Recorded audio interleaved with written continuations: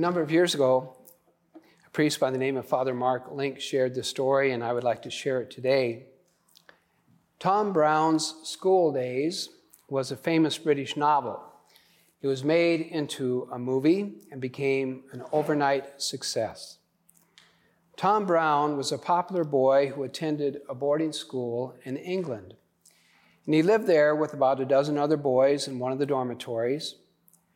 Tom was a good athlete. Whatever Tom said, whatever he did, always had a big impact on the other boys in the school, and they would say and do what Tom did. One day, a new boy came to school.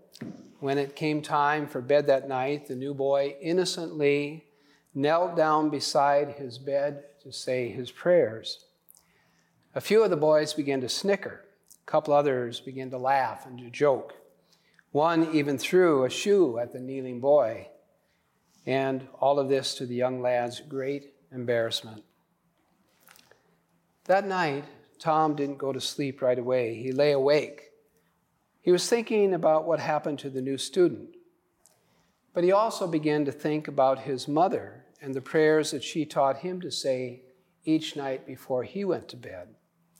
Prayers that he had not said since coming to the boarding school. The next night, several of the boys in the dormitory were looking forward to poking fun once again at that new student. But when bedtime came, something totally unexpected happened. When the new boy apprehensively knelt down to say his night prayers, Tom also knelt down. And that changed everything.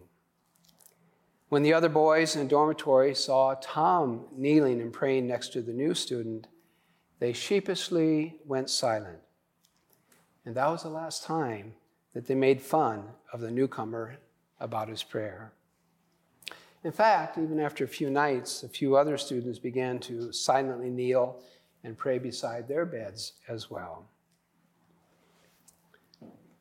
That story, I think, illustrates the last line in the gospel today. When Jesus says, "Everyone who acknowledges me before others, I will acknowledge before my Father in heaven. But whoever denies me before others, I will deny them before my heavenly Father." Why is it so difficult for us to witness to our faith? Why is it so difficult to give an example in living the truth and doing what is right? So much evil is done in our world today because Christians, and others too, fail to stand up for what they believe and what they know is right, and to oppose what they know is wrong. We can understand this when we were young. As in the story I shared with you, it's due to the fear that we'll be rejected or made fun of. But why does this fear remain with us long into our adult years? When will we Christians grow up and learn not only what we should do, but then have the courage to carry it out, even when people ridicule us or reject us? That new student was in for a very difficult year if Tom hadn't stood up for him. And you notice that Tom didn't stand up for him by yelling at the other boys or threatening them in any way. He simply decided it was time to start practicing his faith again. It reminds us, example always speaks louder than words.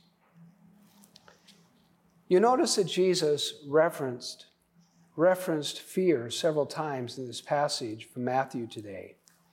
He knows this emotion and its power, that it paralyzes so many of us, that we fail to acknowledge Christ in our example, in our actions, in our speech each day. But the Lord concludes his teaching by saying, in effect, and I'm paraphrasing just a teeny bit, "Do not fear. I'm always with you. Every hair of your head is counted. Nothing will happen to you that I do not allow. In this world you will have trouble, but I've overcome the world, and by my grace, so will you." So, my dear people, let us live in such a way that Jesus will recognize us and receive us at the time that we come before his throne in heaven. Let us live in such a way that he will proudly bring us before his heavenly Father and say, "Look, Father, this is one of my faithful disciples. This one is your son. This one is your daughter." Let us welcome them with great joy. And finally, remember as you begin each day in the presence of the Lord, watch what you'll do that day. Watch what you'll say that day. And always, always remember that you may be the only book of faith that someone will ever read.